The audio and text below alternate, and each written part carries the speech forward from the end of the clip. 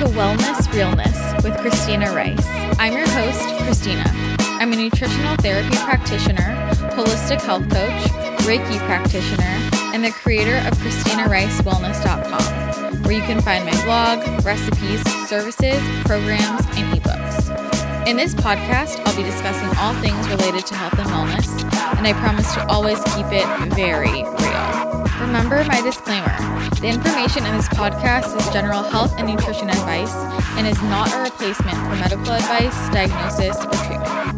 If you'd like to submit a question or a topic for me to discuss, submit it on the podcast page at ChristinaRiceWellness.com.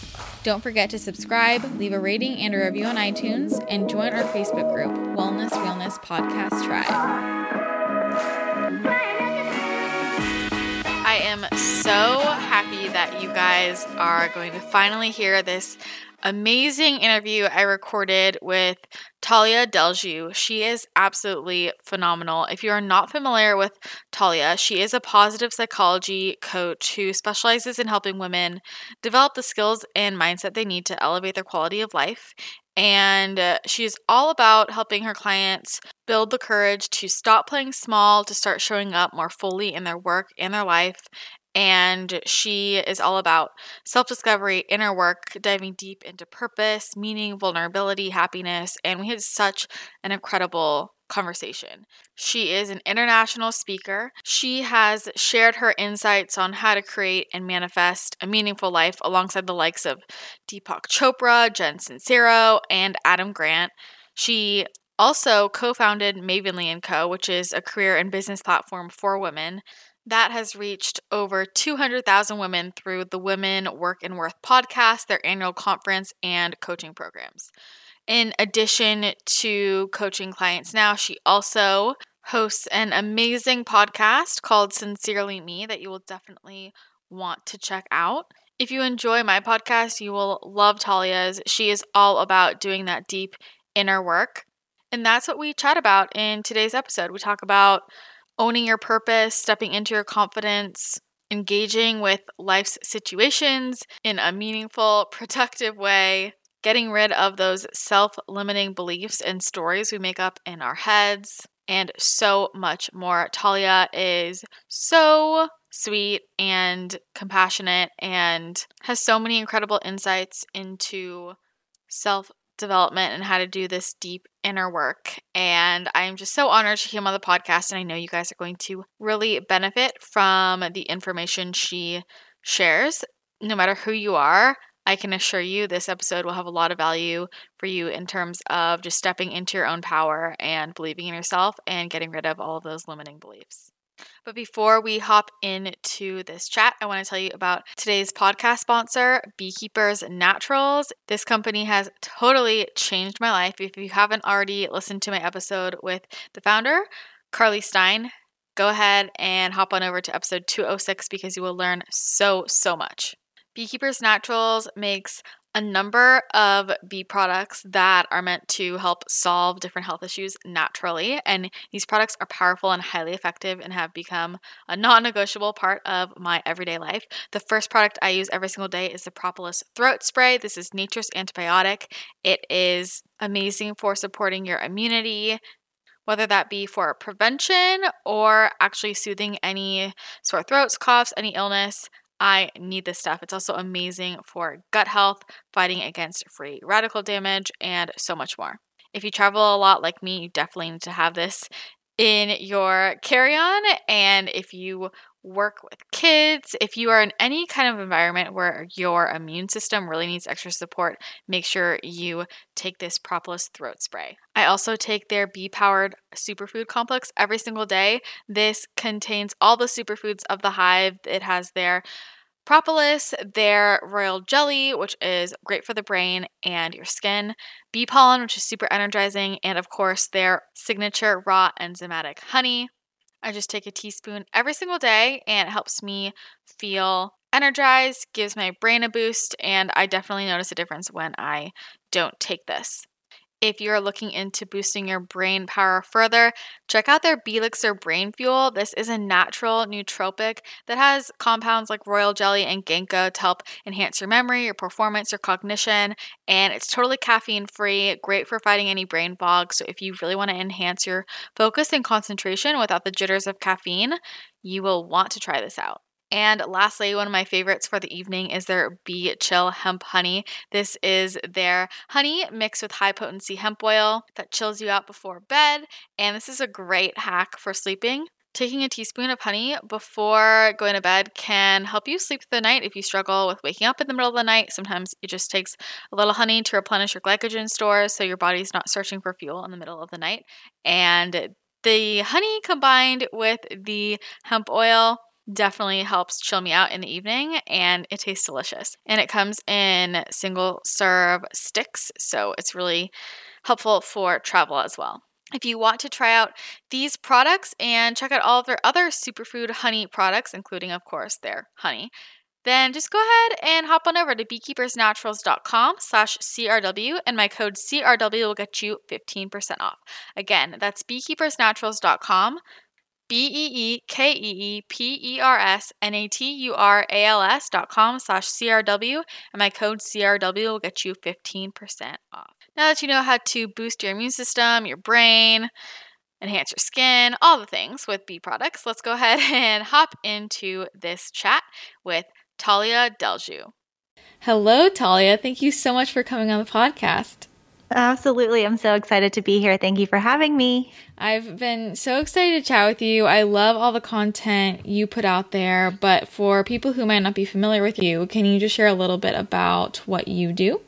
Absolutely. So my name is Talia Delju, and I have been in the coaching world for about 7 years now. My journey began back in college as a leadership consultant for a sorority, actually, where I was traveling to about 30 universities in a year and working with women who were kind of about to enter that next stage of life, who had a million questions about what was next and how they wanted to show up in the world and what they wanted to do and who they wanted to be. And that led me down a path of exploring and studying positive psychology. So I went back and got my master's in positive psychology, which is the science and study of what makes life worth living, which is kind of a big idea, but a lot around, how do we optimize our experiences? How do we tap into our strengths? How do we enhance our quality of life? And so a lot of that informs my coaching practice today, which is a lot more focused these days on helping people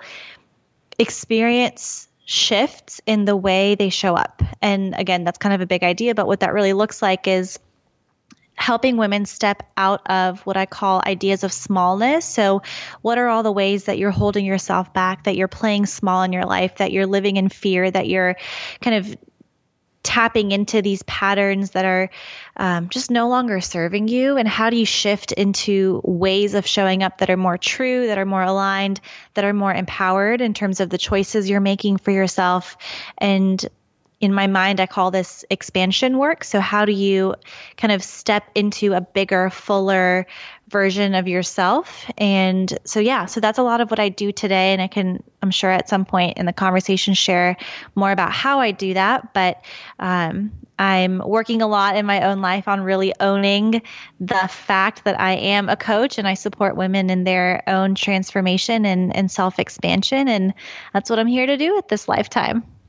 Yes. Well, that was interesting what you just said, that you're working on owning that you are a coach. Yeah. Tell me more about that. Yes. I think it's kind of cliche to say, but I think it's something that we all experience in life in some way, is fear of stepping into our purpose and fear of stepping into our greatness, even though all of us say we want to know what our purpose is and what we're here to do. I think as much as the uncertainty around that feels bad, the knowing can also be really scary because, I don't know. I think for me, owning it really means committing to a path and really living out my life in a way that shares with people what it's like to live fully. And it puts a little bit of pressure, which I think at the end of the day is good. Mm-hmm. But I think it's just fear of your own power, fear of your own strength, fear of really seeing what you're capable of, fear of, what does that mean for the way I've lived my life up until now? So ownership, I think, has been such a central theme on my own journey and in the journey of those that I coach. And a lot of that, I think, is tied to, at least for me, is tied to judgment, right? Like, what are people going to think? How will that be perceived? Who am I to call myself a coach or a healer or someone who can guide women through transformation? It's that not imposter syndrome, because I do know that I'm qualified and I have the skill set, I have the experience, I have the years, I have the stories to kind of show for what I do. But there's still this hesitation in fully stepping into the power that comes with ownership. Yeah, that makes total sense. So with a lot of the women you coach, do you find that the work you're doing is mainly around their work and business, or just parts of their lives in general? Yeah, so it's an interesting question, because for about 7 years, I kind of put myself into a box as a coach, and I called myself a career and business coach. So everyone who came to me came with, what's next in my career, or what's next in my business, or how do I start a business? So these very kind of surface level, external, tactical, goal driven questions, right? And where I'm at now in my path and in my profession as a coach is recognizing that most people come with the career or business questions. Most people are also trying to solve the wrong problem.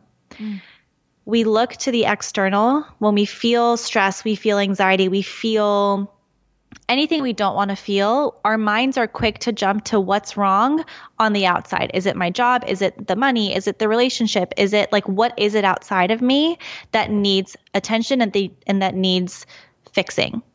But I've seen through the patterns, the themes, and what's emerged through my coaching practice is that, sure, we can sit here all day and talk about what's next, about the next job, about what to do in your business, about strategy. But the things that need attention, if we're not looking internally, if we're not looking at your inner world, your inner dialogue, the quality of your life, the quality of your being, the state of your being, we're fixing a problem that's only really going to be kind of, it's like a Band-Aid.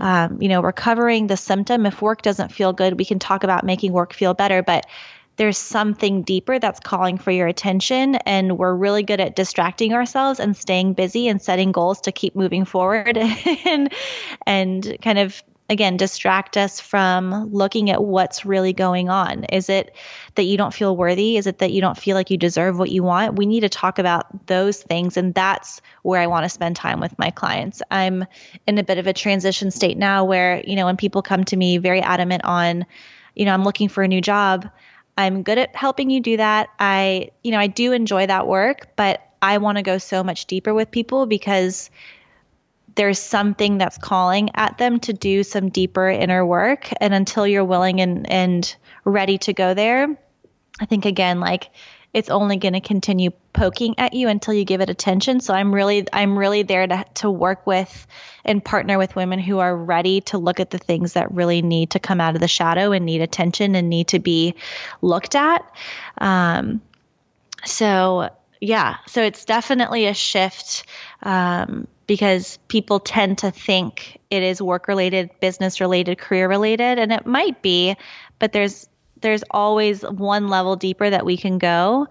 And for most people, they realize it's not at all about the external as much as they think it might be. Yeah, 100%. Well, I'm curious, if someone comes to you and they're saying, I need, a new job, and that, there's something deeper that you need to get into. How do you get someone to realize that, accept it, and then give into doing the deeper work? Because I feel like a lot of people have that resistance. Yeah, absolutely. And I mean, the reality is that for some people, they're in a stage of life where that is what they need. They just need to get into that next job. And there are plenty of people and coaches out there who can do that for you. So if that's really what you feel like you need at this time, I will tell you where to go and I'll refer you to the right person and you'll be well on your way, and that's totally fine. But for the people who come thinking that that's the problem, but for me knowing that there might be somewhere else to go with it, the readiness, I have to be able to assess how ready someone is and how willing they are to go there. But for me, the first question I ask to really get a sense of, what's actually going to fill the need for this person is to ask them, what's getting in your way right now? What are the 3 biggest obstacles that are getting in your way of taking action, of showing up in the way you want to show up? What is keeping you in that space of smallness and shrinking and hiding and distraction? And most people are pretty aware, like they're pretty quick to say, it's fear, it's a lack of confidence, and it's uncertainty. So that's where we start in the process. And again, if they're not willing or ready to go there, that's totally fine. It's important to respect people's timing and where they're at in the process. But I think for most people, when they come to me, they've, listened to my podcast, they've consumed some of my content on social, they've read my website, they have an idea of where I'm going to take them. So there's already a readiness and willingness to some extent when we're on that first, discovery call. But yeah, I mean, it's not for everyone. There are definitely points in my life where I just need a solution and I go to a certain coach for that thing. There are certain things I go to a therapist for. There are certain things I go to an energy healer for. And I think it's just that willingness to be open to whatever it is that actually needs attention and finding someone who can hold space for you to feel safe enough to let those things come to the surface.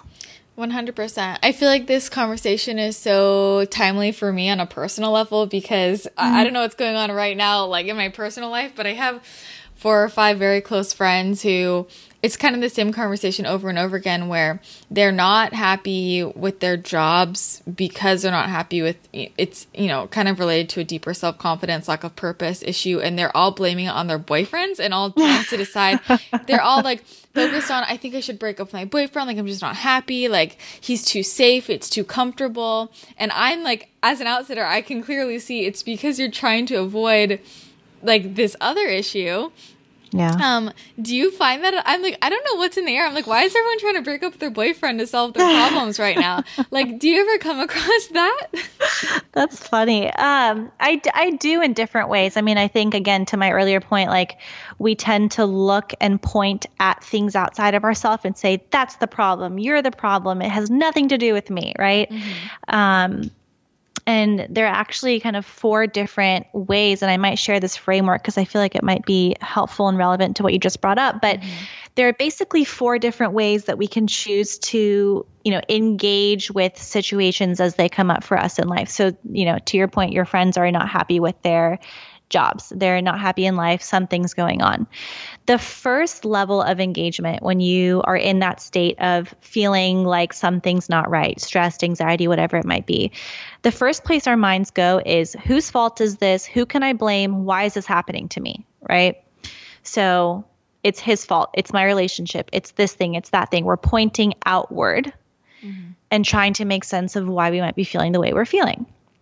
So that level is basically the stage, we call it drama. So when you come at life from a drama perspective, and many of us do, it's again, why is this happening to me? Who can I blame? Whose fault is this? And there's a lot of resistance to the reality, right? We're resisting the fact that we're feeling a certain way and we want to feel better and we think that something outside of us will make us feel better. The second stage after drama is situation.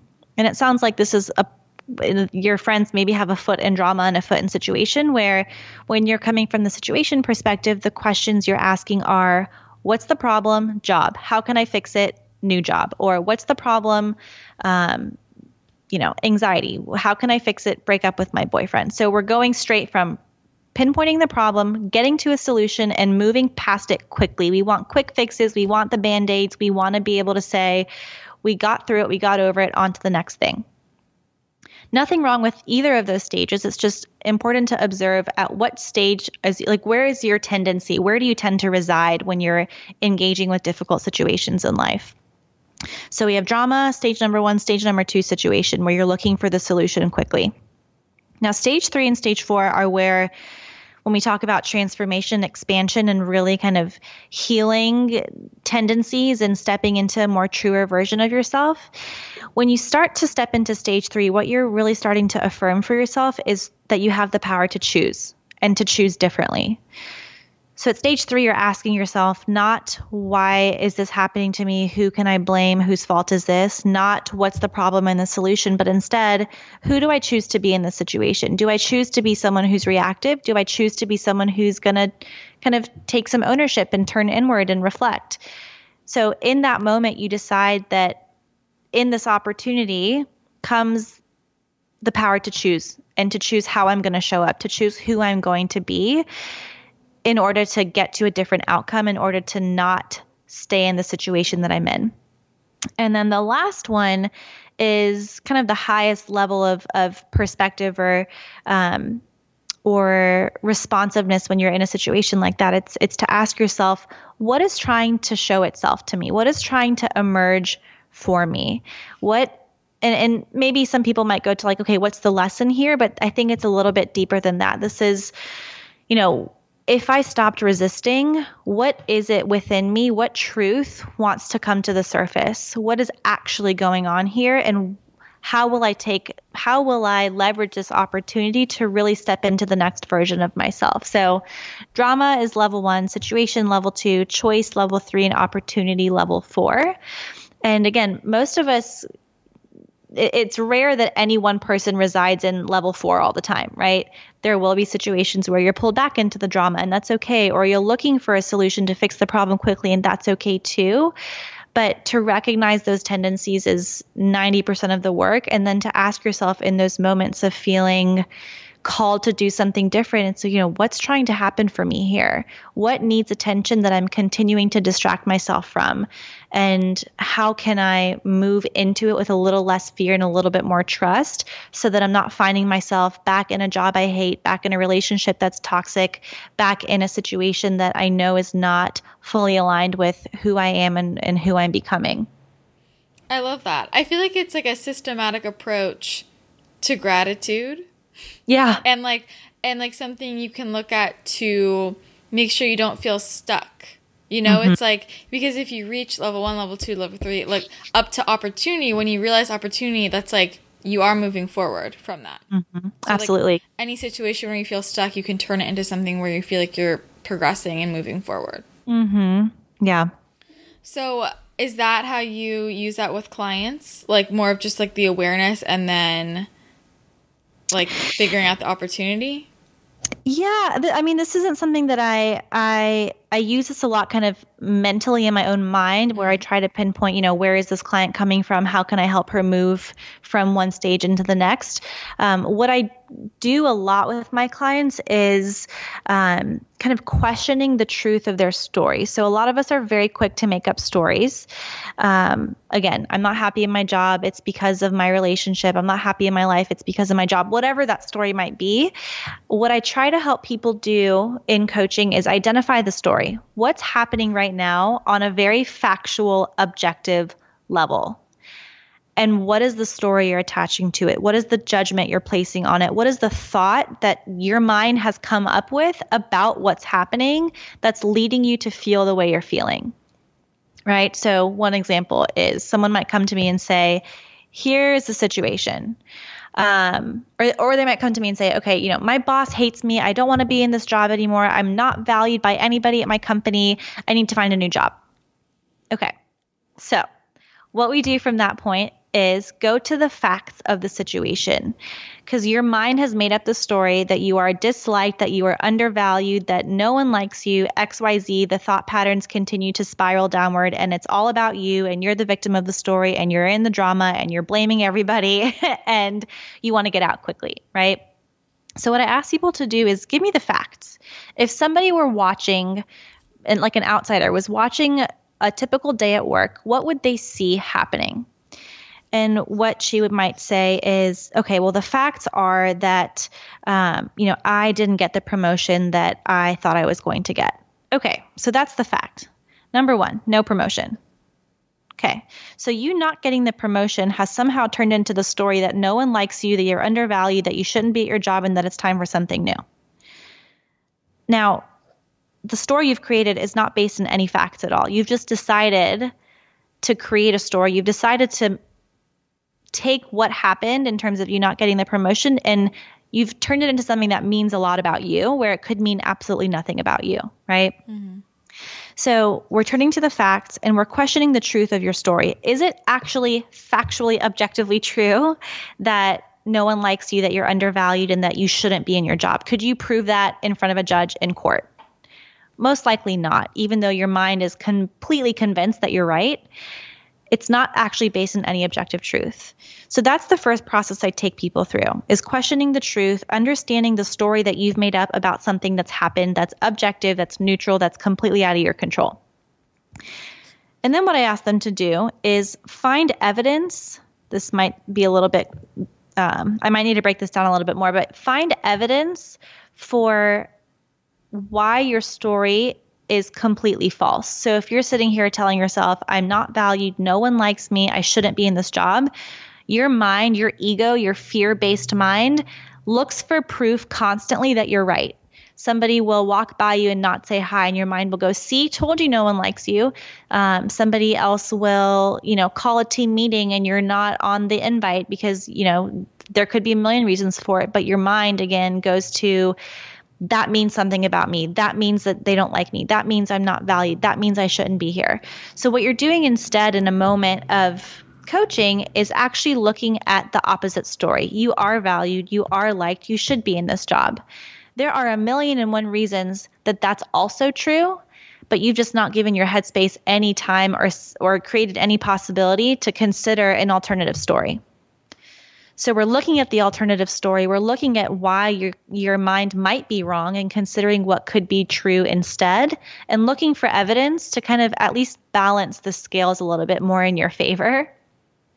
And that's where a lot of the coaching work happens, is in the story you tell and the thoughts your mind is making up, and recognizing that you, at the end of the day, have zero control over circumstances, but you can decide what it means about you and how to engage with the situation at hand.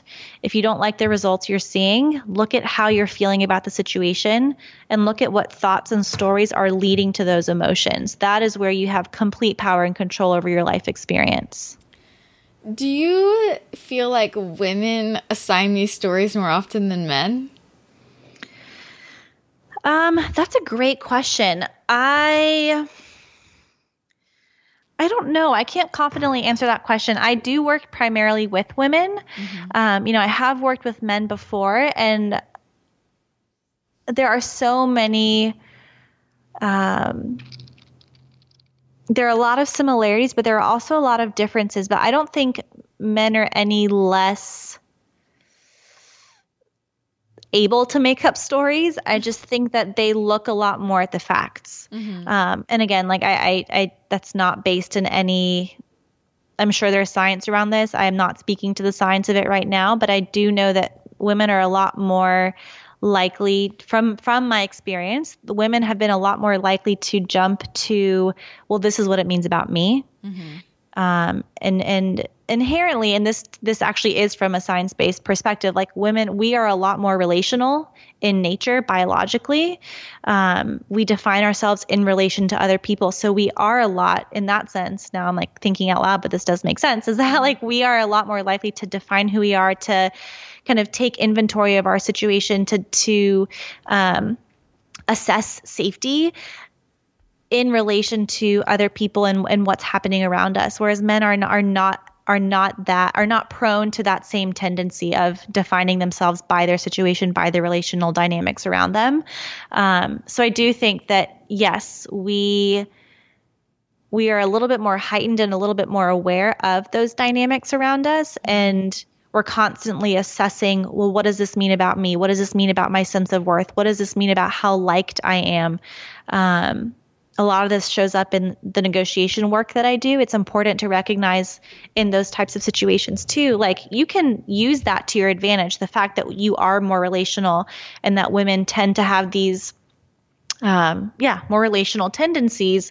It's not a bad thing, but it's important to be aware of it and then figure out how to leverage it and use it to your advantage versus letting it kind of get the best of you and run your mind and kind of keep you in that state of fear and questioning constantly.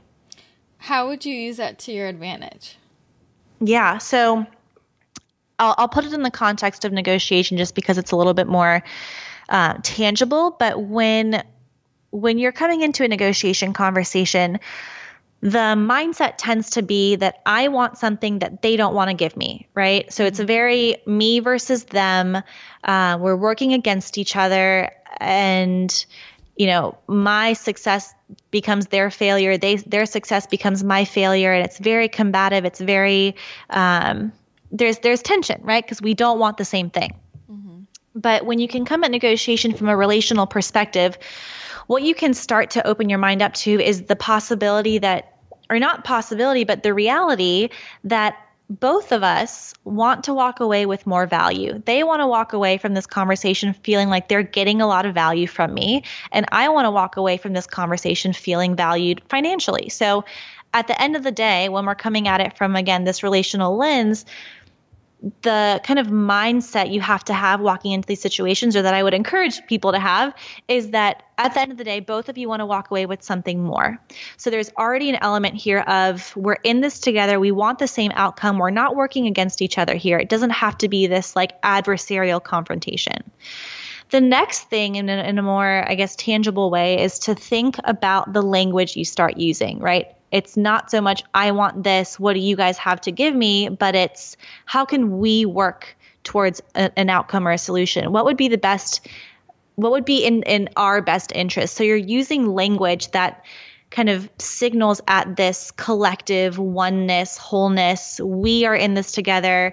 I will do my best work for us when. So you're kind of alluding to the fact that the relationship is important, that you both want the same thing. So using words like we and us and our really helps you take that relational approach and use it to your advantage, because they like to see that. They want to feel like you're on their team. It doesn't have to feel like it's one team against the other.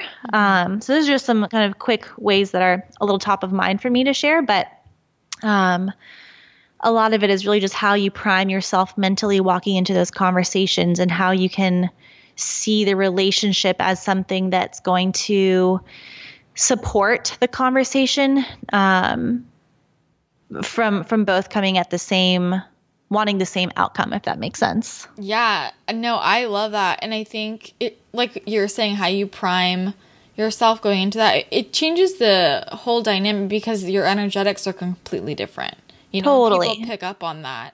Absolutely. And I feel like that's such an easy, well, I don't want to say easy, but it's such a simple reframe, right? Yeah. That like anyone, you can apply that to so many different aspects of your life. And I think that's where a lot of tension in different situations comes from. It is that, like what you were talking about before, like we come at it like, okay, this is what I want, what I need. And I feel like they're out for themselves and I'm out for myself. But like, if we just start approaching a lot of situations from this, team perspective and like what's going to benefit all of us, it just completely changes every dynamic and the energy behind it.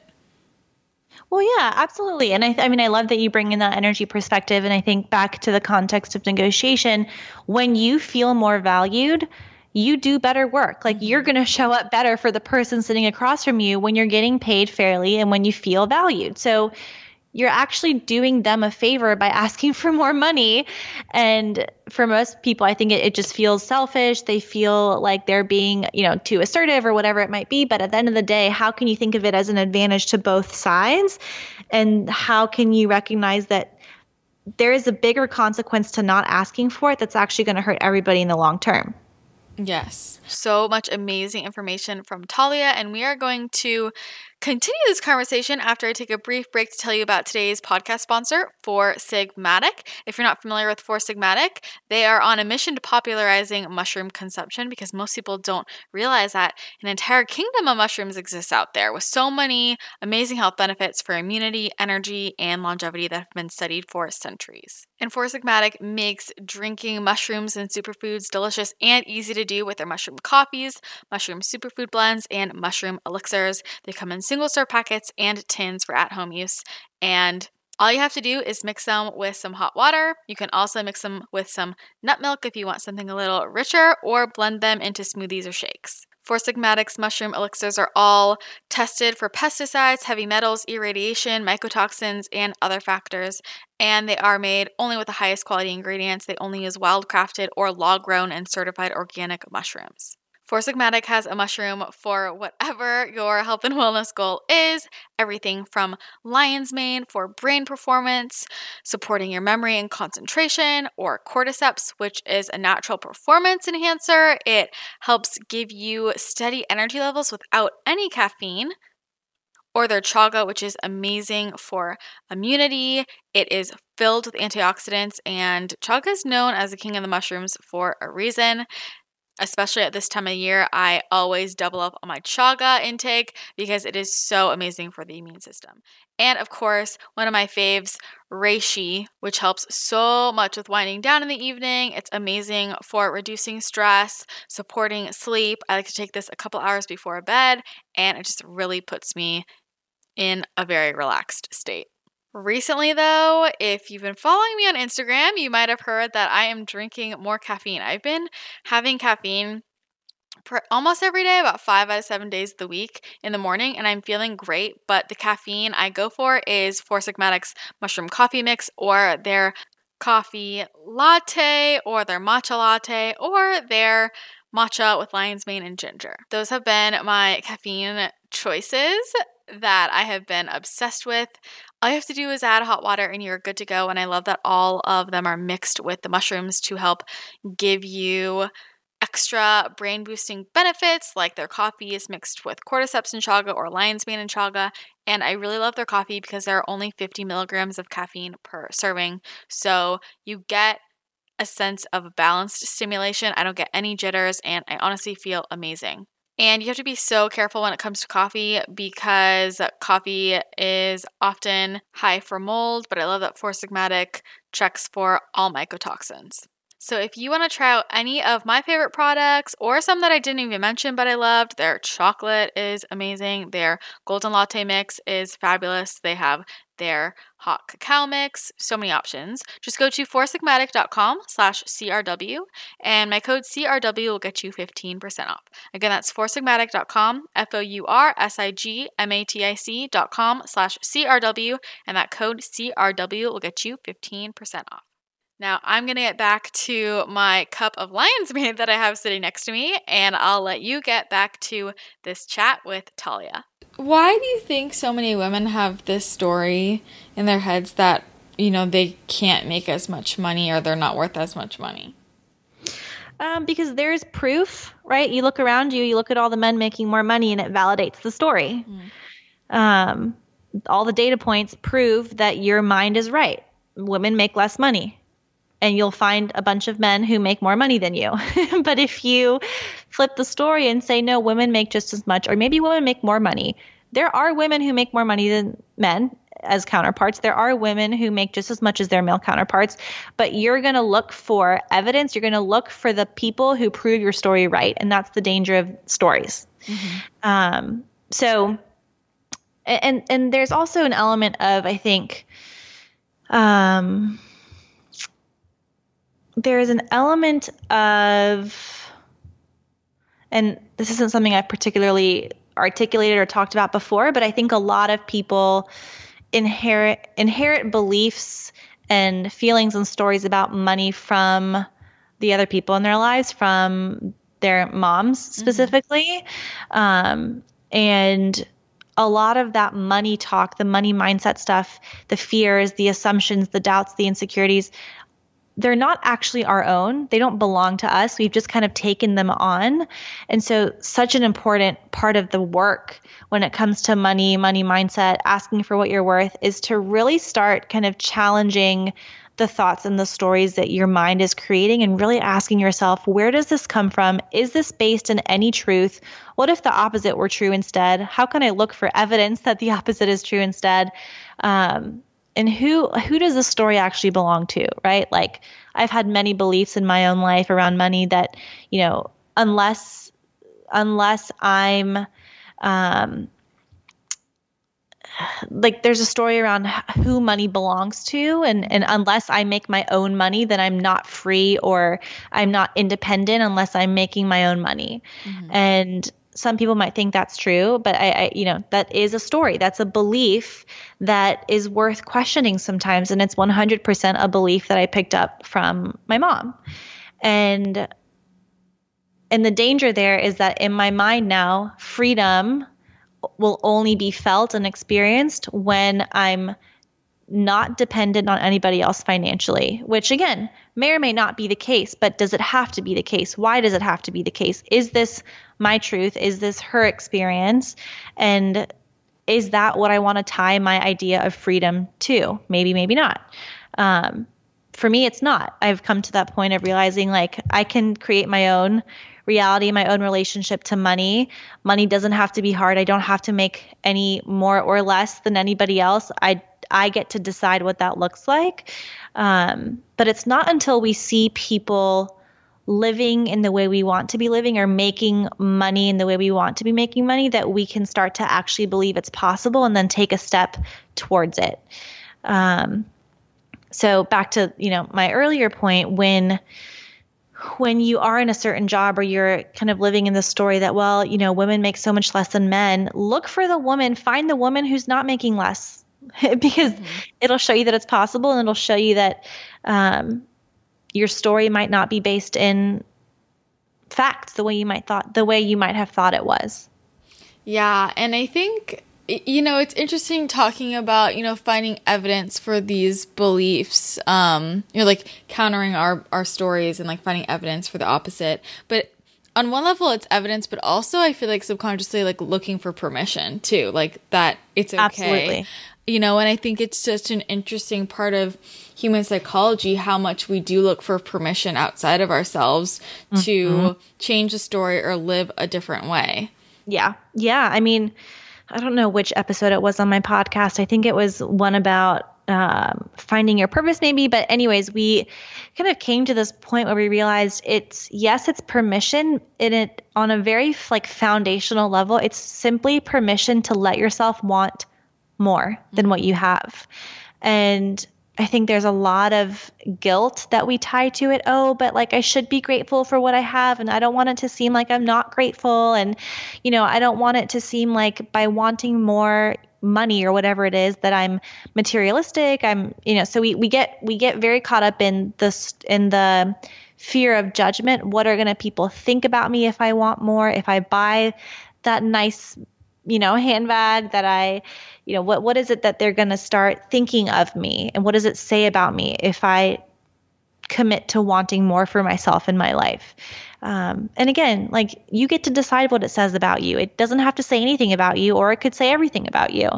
But noticing the fears, noticing the judgments, and recognizing this is just my mind creating stories. This is not my truth. This is not me. That separation between self and thought, I think, is where so much of the freedom we're seeking really resides.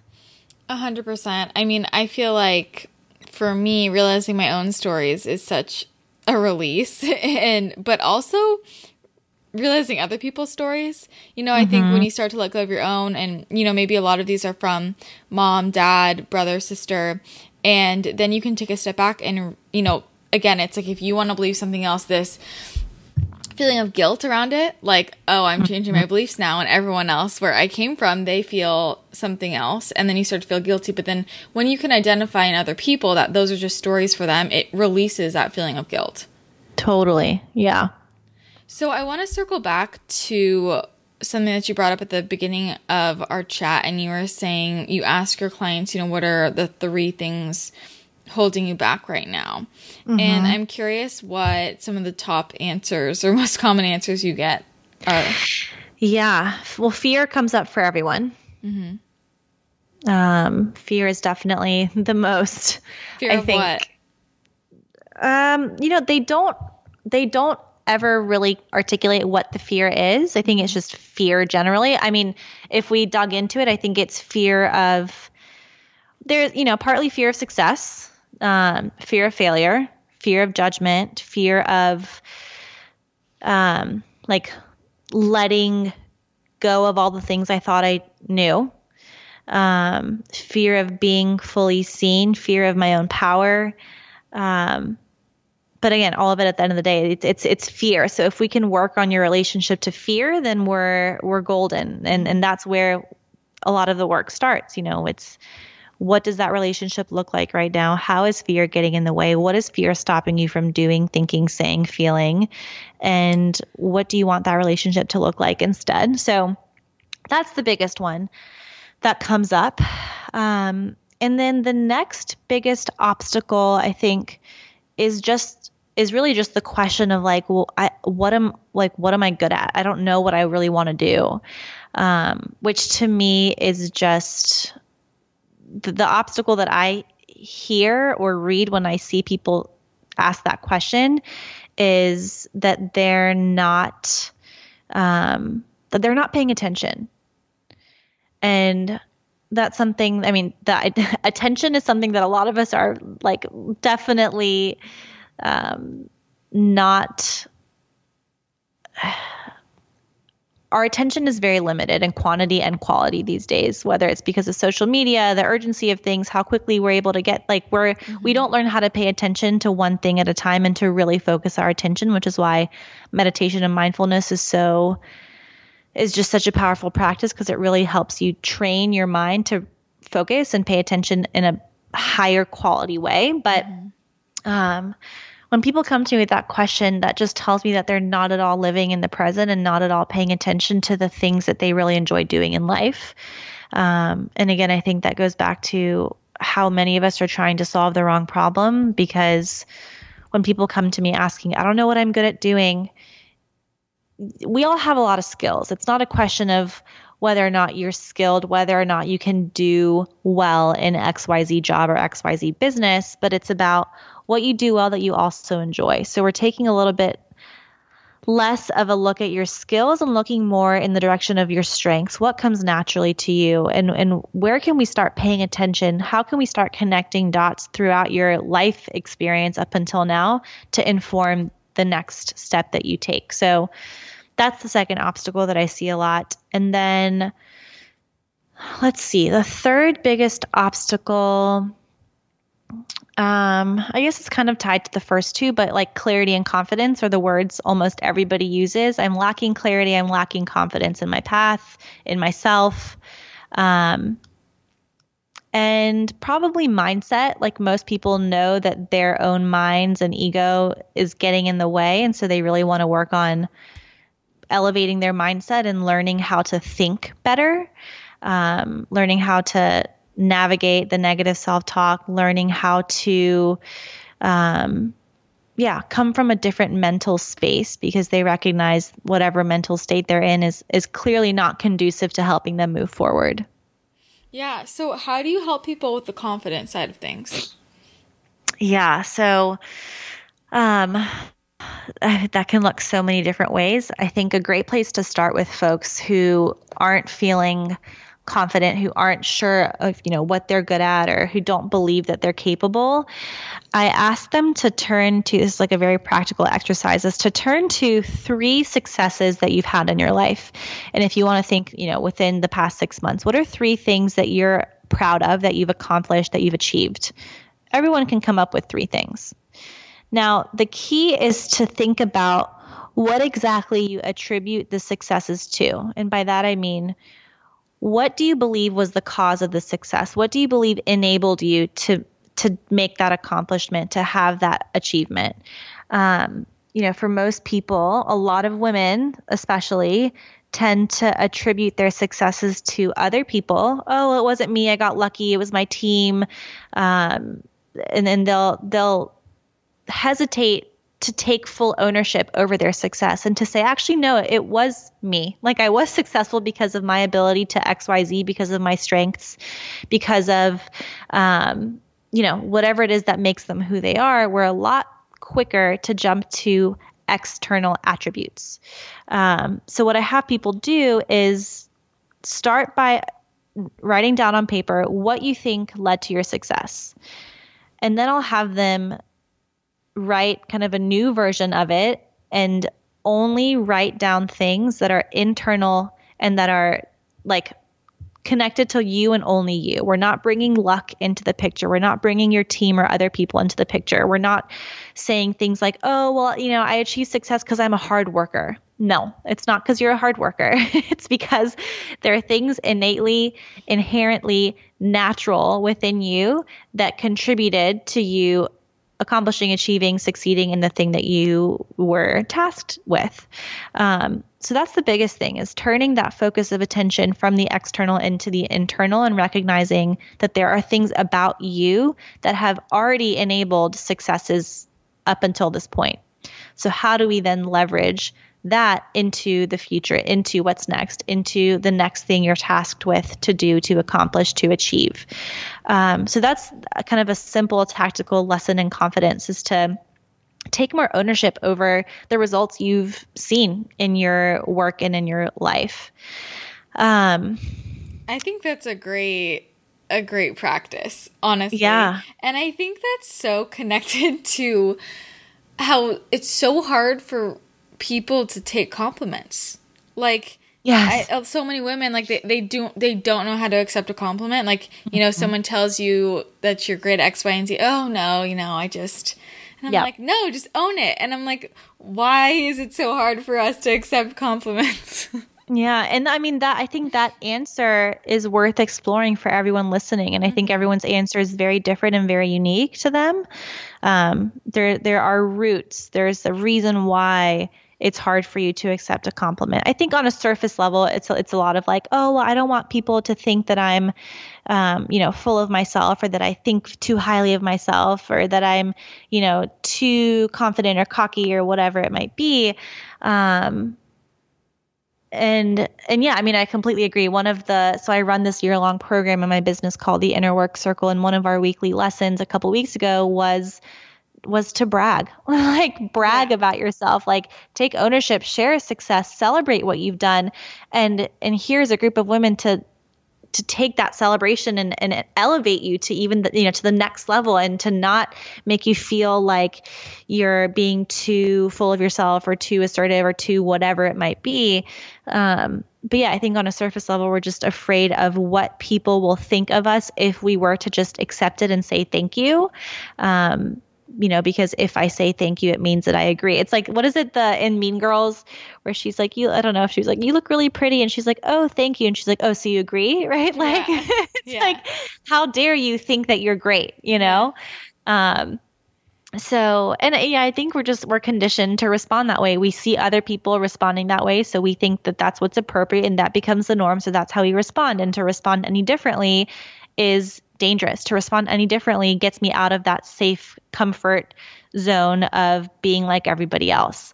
But by responding differently, by saying thank you with humility, by owning it and accepting it and receiving it, you're also showing somebody else that there's another way to respond to a compliment, right? Mm-hmm.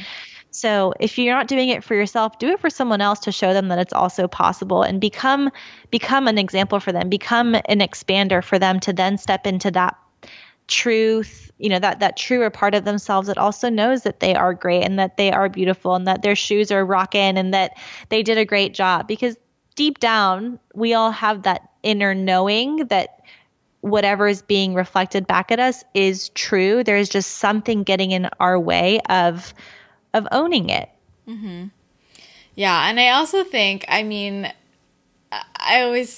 say, well, what about the story behind, like, I think the deeper question is, if someone accepts the compliment, why are you jumping to they're full of themselves? Right. Like that in itself, like the fact that you ascribe that definition to someone who like says, oh yeah, I'm good at this, or like they accept that, like I think that's a deeper rooted issue. Mm-hmm. Yeah. And it's worth exploring. I think for a lot of us, let's say you were to observe someone having a conversation and someone pays you a compliment, and your immediate response or judgment on the other person who's receiving the compliment, right? So you're not the one receiving the compliment in this example, but you're watching somebody else be complimented and say, oh my gosh, thank you so much. Mm-hmm.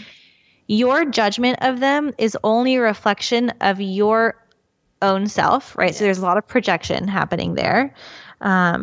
which just tells you that you wish you could also respond in that way. You wish that you could take ownership in the way that that person did. So what is it in that moment that's trying to emerge from you? Mm-hmm.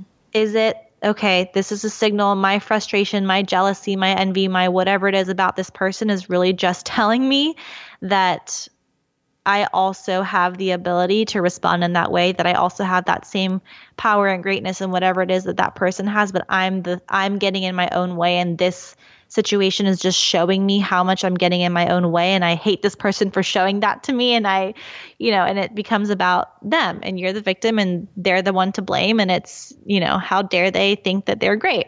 Mm-hmm. But that's the story that you're thinking in your own mind, right? How dare me think that I'm great? When that's what's happening in your own mind and you see someone else living so counter to that story, it's like the earth underneath you starts to shake and like crack, because it's now being questioned and now being challenged and now being brought into question. So notice those moments. Notice your own judgments about other people, and recognize that they're only judgments about yourself that you're putting onto others, and that those are the greatest opportunities to shift into a different way of engaging, of being, and of showing up. Yeah, totally. And I think it also speaks to, like, if you have a scarcity or abundance mindset, I'll, like, with compliments, for example, I know a lot of women, like, let's say one woman says to another woman, "Oh, you look so beautiful, blah, blah, blah." And it's odd how we feel like there's not enough to go around. Like, oh, yes, she didn't say that to me, so, like, does she not think I'm pretty? Like, you know what I mean? It's like we jump to this, and that's not it at all, but it's like, that's a scarcity mindset, right? Like, I think that people, the way they receive compliments or even, like, give them just speaks to, like, if you really do believe in abundance or scarcity, because there is more than enough to go around for everyone, but we don't realize that we like subconsciously think there's not. Totally. And this might take the conversation in a very separate direction, but I think, a lot of the spiritual perspective, and I'm doing a lot of work in my own personal life to kind of step more onto that path. But I think all of that stems from this belief that we're all separate, right? And I think when you can tune into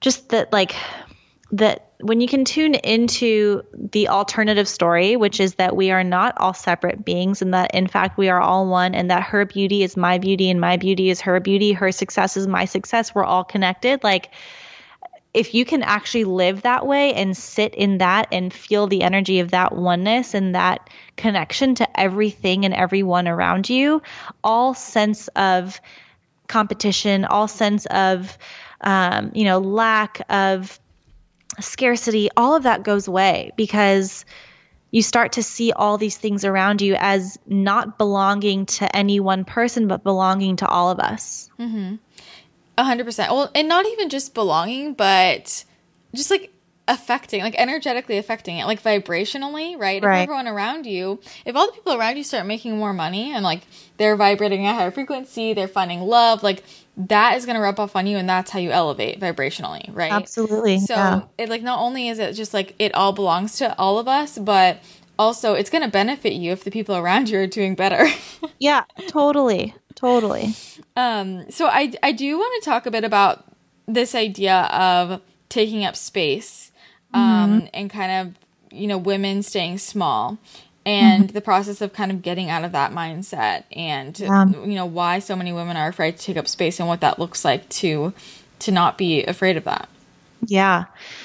So I think a lot of this, comes back to the idea of being seen.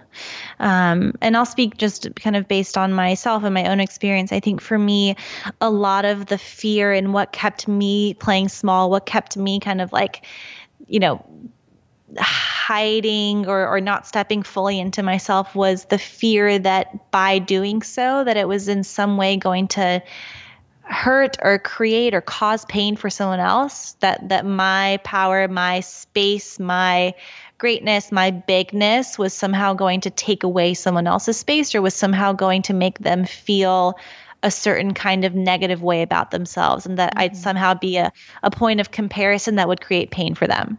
And it wasn't until, back to this idea of like finding people who show you that the opposite is true, it wasn't until I started surrounding myself by people who were taking up massive amounts of space and were, showing up with their head held high and their shoulders back.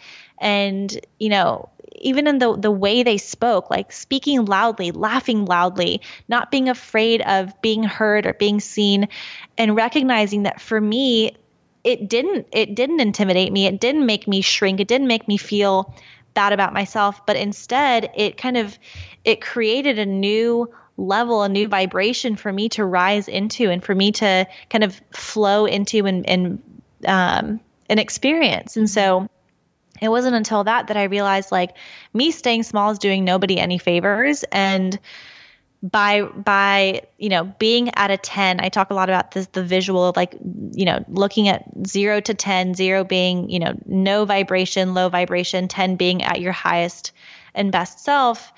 By staying at a 10, what you're doing is creating space for other people to rise into that with you. Whereas we're a lot quicker, at least for me, again, my tendency was to, meet someone, they were at a 3, I would turn my dial down. I would lower myself, my vibration to meet them where they were at. And I we could spend hours talking about why that was my tendency, but again, that did nothing but keep them where they were, kept them at 3. It brought me down from 10 to 7. And here we were both at 3, sitting in the misery, sitting in whatever the low vibrational energy was. If you're to stay at 10 and kind of like, set the boundaries, protect your energy and continue to exist in that way, why not give the person at 3 the opportunity to rise up? Maybe it's not all the way to 10, but maybe it's to 5. And hey, that's 2 points higher and 2 points higher than where they used to be. And so sometimes that visual kind of helps me just check in with myself and say, okay, where am I at right now? Do I want to stay here? Do I want to lower? Do I want to raise? And why? So that's I think one idea or one way to think about smallness and how you're stepping into and out of yourself and why and around who you tend to shift your energy.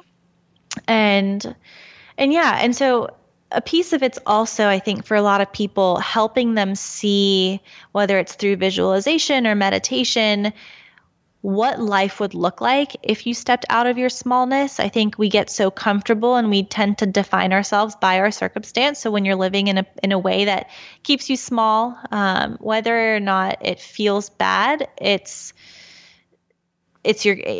about seeing that it could be different and recognizing how different it actually feels and what it's like to be in a different state. So many of the questions that I asked, like week 1 of my program with the women in my inner work circle, is what would it look like to stop playing small? What would it look like to start showing up more fully? What would you need to let go of? What would you need to start doing differently, saying yes to, saying no to? What shifts mentally would this require? What would you have to start doing tomorrow that would require you to get a little uncomfortable? And then I kind of walk them through, again, a visualization of really seeing this version of you moving through life and feeling inspired by that energy, feeling inspired by, the opportunities that she's able to attract. And the more specific and detailed you can get with that visual of who she is, the more you're going to believe it to be possible, and the more willing you're going to be to step out of your smallness, to step out of that comfort and into something bigger and greater. Even though you're not quite sure what it's going to be, at least you can start to create that reality for yourself, and to recognize, like, if I stayed where I was, if I stayed in this smallness, if I stayed in this fear, if I stayed in this space of not really wanting to be seen or speaking up or showing up, what's the consequence to that? If you don't feel a consequence to staying where you're at in your smallness, you're probably not going to do anything differently. But if you start to recognize that there is a consequence to that, and end to then be able to see what it would be like to make a change, that's what we need to feel pulled by. Otherwise, again, like, we're creatures of comfort. We'll stick to what we know until we start to believe that another way is possible. Yeah, and I think that's probably also helpful just for people to realize in what ways, like, staying small can show up, because I think a lot of people don't even realize that they're doing that, or that they're afraid to take up space, because I feel like that can manifest in, like, your life choices, but also, like, I mean, the way you dress, the way you speak, like, your body language, all of these things. And a lot of people don't even realize all the ways that they might be. Totally. Yes. And I'm so glad you brought that up. For me, that looked a lot like it did show up a lot in my body language, actually, and in the way I dressed, actually. It was a lot of, like, watching videos of me on stage speaking and noticing how I would either cross my arms or hunch and, like, cover my chest. Mm-hmm. It was very rare to see footage of myself standing tall, shoulders back, head up, arms down, not fidgeting, So that's one way that I recognize, smallness is definitely keeping me trapped a little bit. And then in the way I was dressing, I actually had a good friend of mine who I would happily give a shout out to, Lillian Charles. She's a stylist, and she came over one day and she was like, "What are the things that you really, really want to wear, but you just don't?" And I pulled out these, like, bright red pants and these really cute, like, baby blue heels and this leather jacket. And she was like, why? What's keeping you from wearing the things you want to be wearing? And I was like, I don't know. It just feels like it's too much. It feels too loud. It feels too formal for, a work day at the co-working space we're both members of. And she was like, okay, there's work to be done here, clearly, because this idea of it being too much, this idea of it drawing attention, this idea of being fully seen in this bright, these bright colors and these heels, and there's fear around this. There's fear around standing tall, right? Like, being noticed. So yeah, I think that's a great point. It shows up in such small ways that are in fact not small at all. And, I joke with people now, and I'm like, I've gone through so much of my own inner work now that you'll notice it in the way that I make choices at restaurants, right? Like, I'm a lot more decisive. I'm a lot more truthful when they come back and ask me, how's your food? I don't feel bad saying, it's actually a little cold. Yeah. I used to just want to please and make everyone feel good about themselves and make sure everyone, I felt very responsible for how everybody always felt. And I had to kind of go through some tough lessons in my own life over this past year to recognize I am not responsible for how people feel. Mm-hmm. I am responsible for myself. And that was a hell of a hard lesson for me to learn. But yeah, I mean, it's showing up in so many ways now where I realized, man, there was a lot of smallness happening. And the opportunity is always presenting itself to you moment by moment to choose differently, to choose to step out of that smallness. And it could be in a simple choice in the way you talk, in the way you dress, in the things you eat, in the way you speak, in the way you pull your shoulders back when you're talking to somebody. Mm-hmm. I'm so glad you gave that example, because I feel like that is one of the most common ways I see people staying small is by people pleasing and being afraid to share their opinion. Yes. And, it's funny. I get told all the time I'm so intimidating. And I'm like, just like the fact that you use that word says something about you, right? But also, like, it's just because you're uncomfortable with someone who shares their opinion. Yeah. And, like, I'm not worried about people pleasing. Like, I'm more interested in pushing the conversation further. And I think a lot of people, it's easier just to tell everyone things are okay and things are right and things are good and they're doing well and, like, people pleasing. But it's also just so liberating to, like, speak your mind and, like, share your opinions. And I just think that so many people need to just, like, step into their power and, like, be confident that you are allowed to have your own opinions. Totally. And so you said something really important there that I want to just kind of take note of. And you said that, it's not that I've chosen to stop, instead of people pleasing, what I'm doing is pushing the conversation forward. Mm-hmm. why that's so important to note is because we tend to live in very black or white ways of thinking. It's this or that, either or. I'm people pleasing and everyone likes me, or I'm not people pleasing and everyone hates me, right? So it's not that if you're not people pleasing, then everyone hates you and you're the most disliked person and everyone has all these judgments about you. If you're not people pleasing, what do you want to be doing instead? You get to choose what you fill that space with, and it doesn't have to mean the exact opposite. Right? We tend to think in very polarized, right? Like I'm nice or I'm mean. I'm pretty or I'm ugly. I'm smart or I'm stupid. I'm successful or I'm a failure. I'm a people pleaser or I'm not a people pleaser, or, whatever the opposite of people pleasing is, or I'm a complete jerk. What's the middle ground? Why are we forgetting that there are so many other ways to be in between the two ends of the spectrum? And so I love that you were able to say, it's not that I'm not a people pleaser. It's just that I choose to be different. I choose to show up differently. I choose to push the conversation forward instead of people pleasing. And that doesn't mean it doesn't mean anything about me. It doesn't have to mean that I'm mean. It doesn't have to mean that I walk on people. It doesn't mean that I don't care about how people feel. It just means that I see an opportunity to further the conversation. And that's it. So to create that possibility for yourself and to say, okay, well, what do I want it to mean instead? How do I want to show up instead?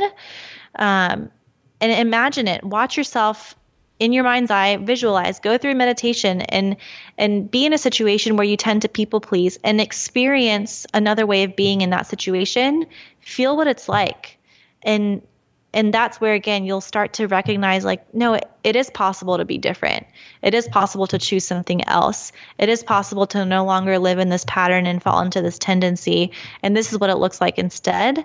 And again, the opportunity will continue to present itself. You'll continue to be tested until you decide that you no longer want to show up in the way that you've been because it hasn't been the most truthful way for you.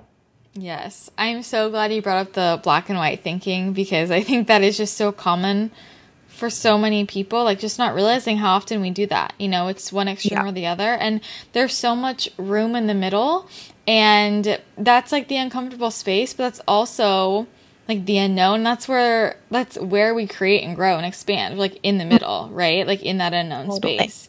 So I just love that you bring that up. And one thing I'm curious about is, doing this work, being a coach in this space, do you ever feel pressure to with your mindset, always have an opportunity outlook, or just pressure to never kind of fall struggle into some of these traps? Yeah.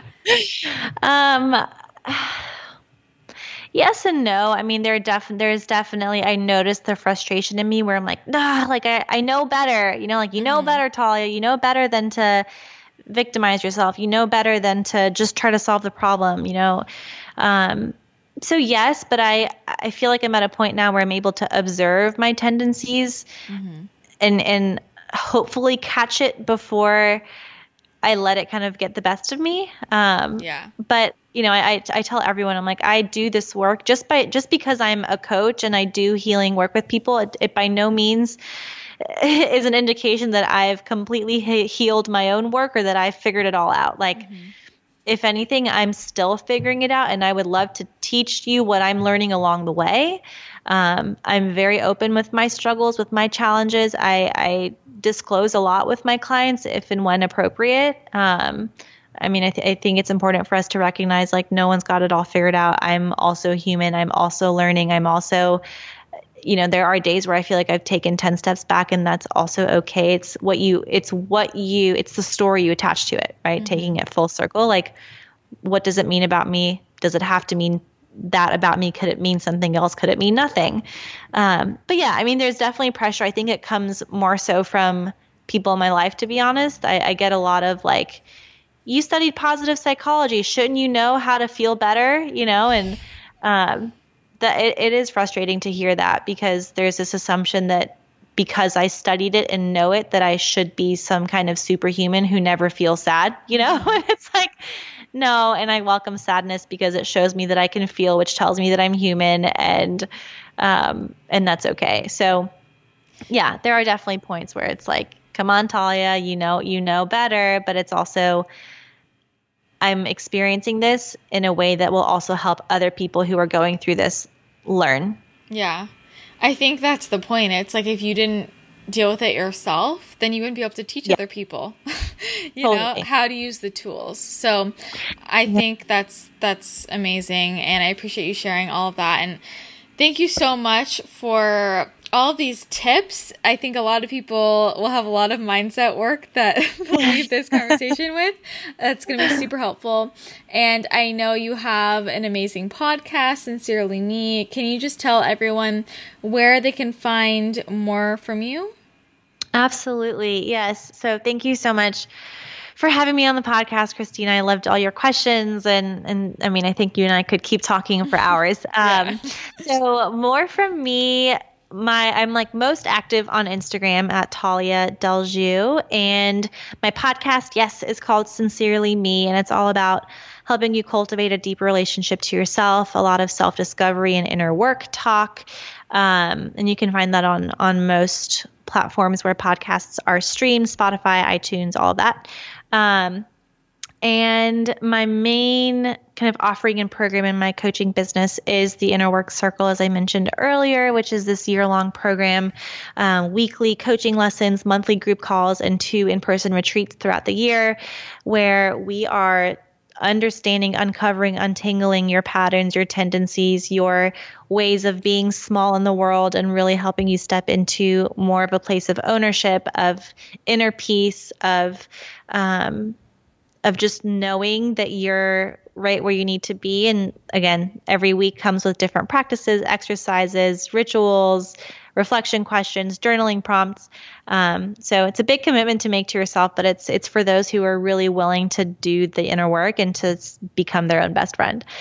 Other things, and really it's just kind of events. I speak around Atlanta.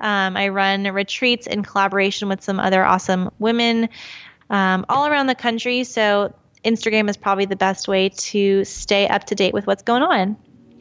Perfect. I will put all of that information in the show notes so everyone can connect with you. And thank you again so much. I loved chatting with you. You as well, Christina. Thank you so much. Thank you so much to Talia for coming on the show and having such an amazing conversation. So much valuable content in there. And if you want to connect more with Talia, just go ahead and go to her website, taliadeljoux.com, and you can find her on Instagram at taliadeljoux, and those will be in the show notes as well. If you enjoyed the podcast, make sure you share it with someone who you think would also like it, and if you share it on social media, make sure to tag me and tag Talia and tag Wellness Realness Podcast so that I can say thank you. I always appreciate it so much when you guys share the podcast on social media.